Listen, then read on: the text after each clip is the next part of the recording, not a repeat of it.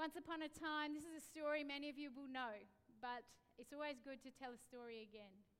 Once upon a time, there was a man who liked to write.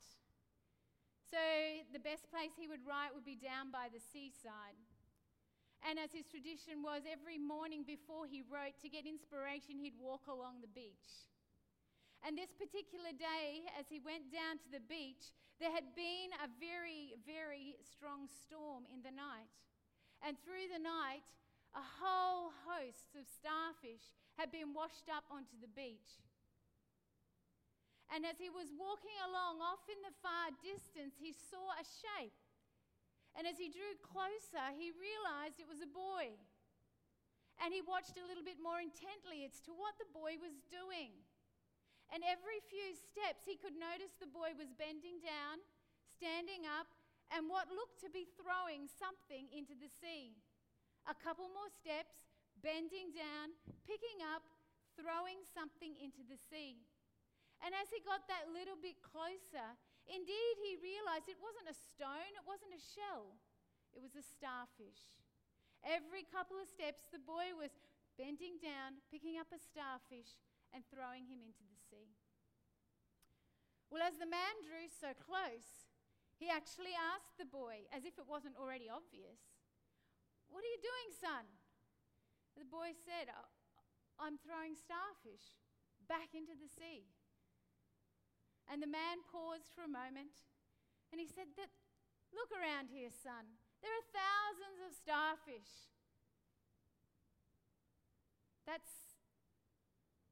You're just picking up one here and there." And the boy, he took a couple more steps away from the man. He bent down, picked up a starfish, and threw him back in the sea. And if you know the story, you know the line. He said, "Yes, but it'll make a difference for this one." Today I want to ask you the question, what's in your hand? And I want to again affirm our teen band. This morning as you looked around, you saw in their hands guitars, piano, keyboard, flute, microphones, drums. What's in your hand? Ryan, yes, we've already commented. We often see an electric guitar in your hand. Where are you? There you are. Ben, I've never seen this, but I've stalked you on Facebook to get your pictures. And where's Ben? You often have a few handlebars in your hands on a BMX. But I say to you both, you have other things in your hands too. My question to all of us today is, what's in your hand? What's in your hand? Because I believe there are many times we think what's in our hand is not much. We think what's in our hand is not enough. But my challenge to you today, to you Ben, to you Ryan, and to all of us, is I believe what we have is enough. It had been all day. The crowd had sat, and I'm not going to make you sit all day. The crowd had sat and listened and listened. They could not get enough. He spoke with such authority and yet warmth and compassion. It compelled them, and they sat all day. Whatever snacks they had bought had long gone. The sun was setting in the distance.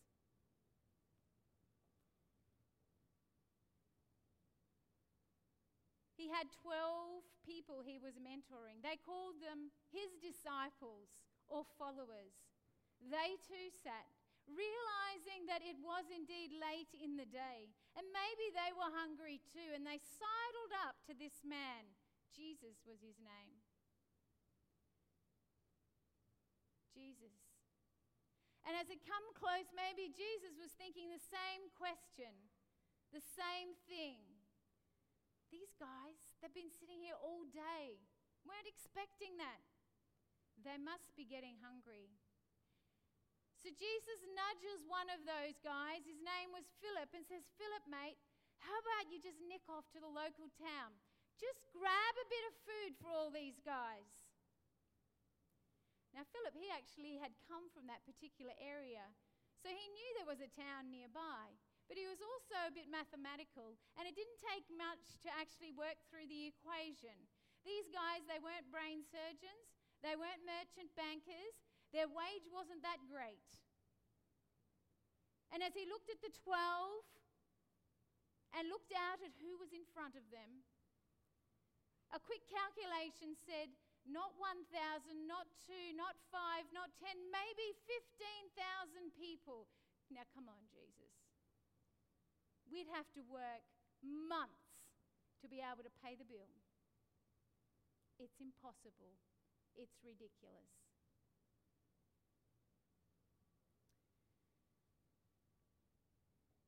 Jesus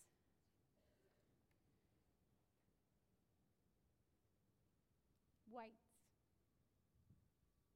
Another of the 12, his name was Peter. These guys that he was trying to teach stuff to, he overhears that conversation and he starts to scan the audience. Aha, over there in that far corner, I spot something. It looks like a Minion's lunchbox. Yes, over there, that little boy. And he weaves his way through the crowd. He finds and nudges and he nestles into the little boy. Hey, buddy, can I have your lunch? Who's done that? Belgian, yeah, probably. Now, I don't know what this boy was thinking. This strange guy comes up and sidles beside him and asks for his lunch. Maybe he goes about by, oh, what's in your box? Oh, that looks really nice. I'm not quite sure. Maybe he said, you know that guy that's up the front talking, he's a bit hungry. He forgot his lunch. Would you? Maybe he said, the guy up the front would like your lunch to feed everybody. I'm not sure, but one thing we can be sure of, one thing we do know, that boy handed over his lunch. That boy, with a heart of generosity, said, okay, have my lunch. Take it to Jesus. You want it? You can give it to him. We know that he willingly gave his lunch. But it wasn't enough to feed 15,000 pieces.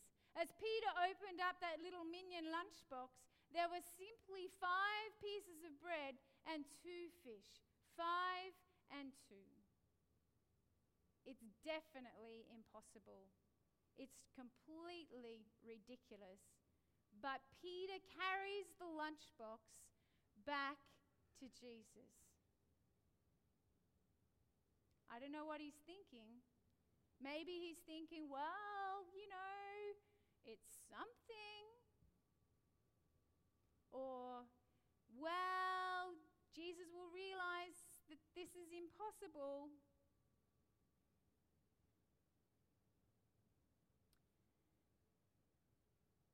The next thing he does is he gives it to Jesus. The Bible says, we go back one, then Jesus took the loaves. And this is where it all happens. You see, in the little boy's hand was just 5 and 2. In Peter's hands, as he carried it to Jesus, was just 5 and 2. But the change happens when those 5 and 2, those impossible, those it might not be enough, are placed in the hands of Jesus. And these aren't ordinary hands. These are compassionate hands. These are generous hands. These are all-powerful hands. These are the hands that put the stars in the sky. These are the hands that make our heart beat. These are the hands that allow the little birds to fly. These are the hands that make gravity work. These are the hands that healed the sick and raised the dead. These are not ordinary hands. These are the hands of Jesus. And as those 2 little fish and those 5 loaves are placed in the hands of Jesus, I wonder what that little boy was thinking. Because I think those 12 those 12 people Jesus was mentoring, they had no idea, even though they should have. I don't think they expected much. I think they were still standing in the impossible camp. This is impossible. But that little boy, I reckon his eyes were big. I reckon his heart was thumping so hard. And he is sitting there on the edge of his grass. What is Jesus going to do with my lunch? What is about to happen to my lunch? He's expecting something great.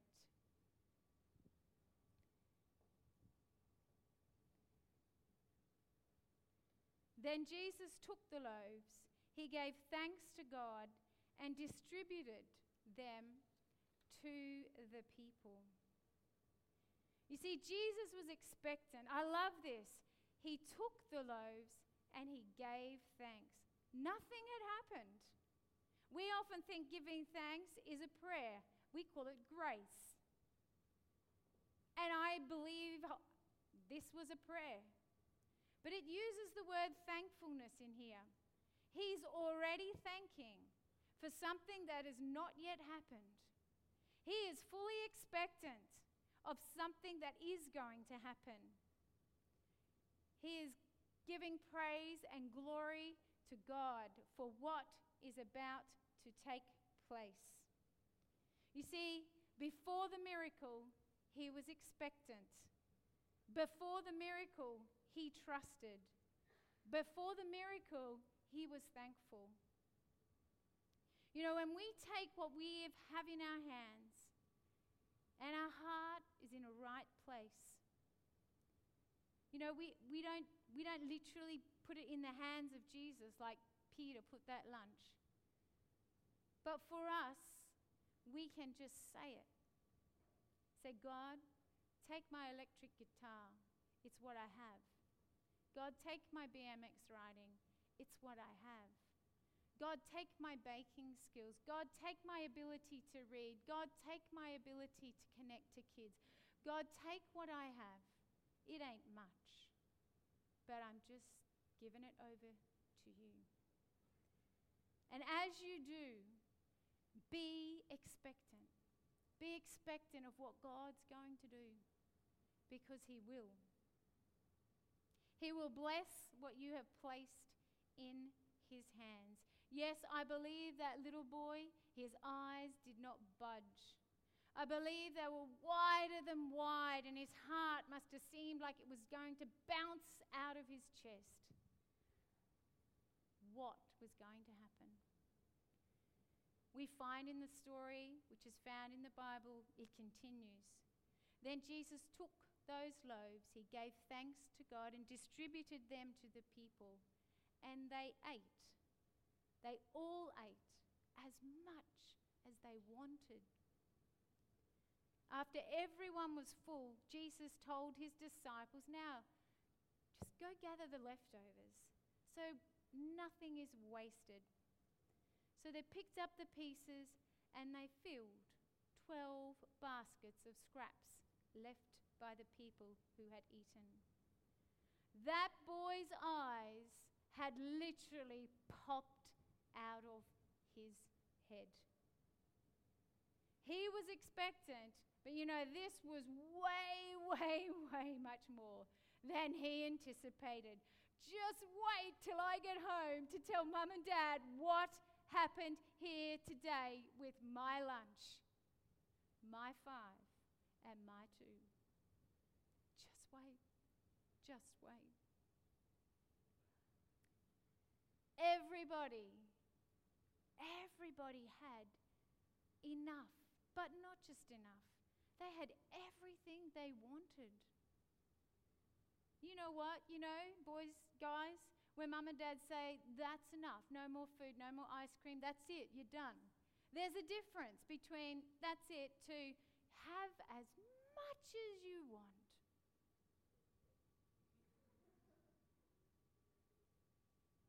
Have as much as you want. That's our generous God. As much as you want, have it. And so they did. But not only that, there was excess. There were leftovers. There was more. And I don't think it was a mistake. God is not a God of mistakes. He's not a God of coincidences either. It's not a coincidence that Ryan got baptized today. It's not a coincidence that you're here today. There were 12 baskets left over. There were 12 disciples, 12 followers. They left that place carrying a basket each. And God, through Jesus, spoke into their lives that day. A powerful message. A powerful message. They started off from the position of, this is impossible. There's nothing that we can do. To taking a humble boy's lunch who was a willing giver, to put it in the hands of Jesus. And they witnessed excess. They witnessed the impossible. They witnessed what you would almost call the ridiculous. So what's in your hand? There's a few characters. Some you'll be familiar with, some you won't. But I think of a character named Moses. He had a rod. That's what was in his hand, and yet he gave it to God, and through that he freed a nation. David, he had just 5 measly little stones in his hand. Yet when placed in the hands of Jesus, those stones defeated a giant. And they reinstated the hope of a nation. There was a lady, Esther. She had inner and outer beauty. Yet in the hands of Jesus, that made her queen and saved her nation at a time such as this. There was a guy named Peter. He had a great skill of fishing. Yet in the hands of Jesus, God called him to fish for people, helping people come to know God, His love, His grace, and hope for them and the world. There was a guy named Martin Luther who loved to read and to study. And in the hands of Jesus, that skill, that measly gift, you could say, reinstated the truth to Christianity, the truth of God's amazing grace. Salvation through grace. Not what we do, but what He has done for you and I. There was a lady, Mother Teresa. In her hand was the compassion for the poor. Yet in the hands of Jesus, she gave dignity and respect to people who were dying and gave life to the poorest of poor. There's a man, Gary Hagen. He has legal knowledge. He has experience. And when he placed that in the hands of Jesus, he advocated for the vulnerable children of Cambodia, releasing hundreds of them from the slave trade industry. What is in your hand? In that boy's hand was just 5 and 2. But in the hands of Jesus, it fed 15,000 people. And there were leftovers.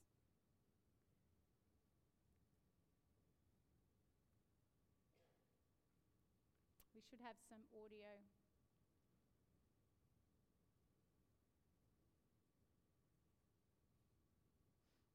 See if it works. Or you'll just get my voice. 'Twas battered and scarred, and the auctioneer thought he scarcely worth his while to waste much time on the old violin, but he held it up with a smile. What am I bid? Good folks, he cried, who'll start the bidding for me. $1, then two, $2, who'll make it three, $3 once, $3 twice, going for three. But no, from the room far back, a gray-haired man came forward and picked up the bow. He brushed the dust from the old violin and tightened the loose strings. And he played a melody pure and sweet as a caroling angel sings. The music ceased and the auctioneer said in a voice soft and low, "What am I bid for the old violin?" And he held it up with a bow. $1,000. 1,000. Who'll make it two? 2,000. Who'll make it three? 3,000 once, 3,000 twice, going and gone, said he. The people cheered and some of them cried and said, "We don't quite understand what changed its worth." And a quick reply, it was the touch of a master's hand. Many a man whose life is out of tune and he's battered and scarred with sin is auctioned cheap to the thoughtless crowd, much like the old violin. A mess of pottage, a glass of wine, a game, and he travels on. He's going once, he's going twice, he's going and almost gone. Then the master comes, and the foolish crowd can never quite understand the worth of a soul and the change that's been wrought by the touch of the master's hand.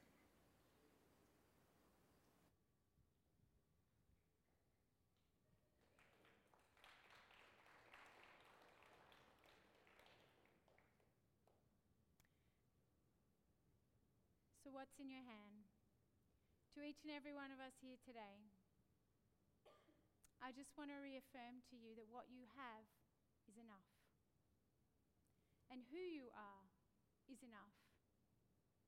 And again, to you, Ryan, and to you, Ben, as young men, you are enough. And what you have is enough. With a full heart, place what you have in your hand in the hands of Jesus. In the hands of your master, and it will indeed be blessed.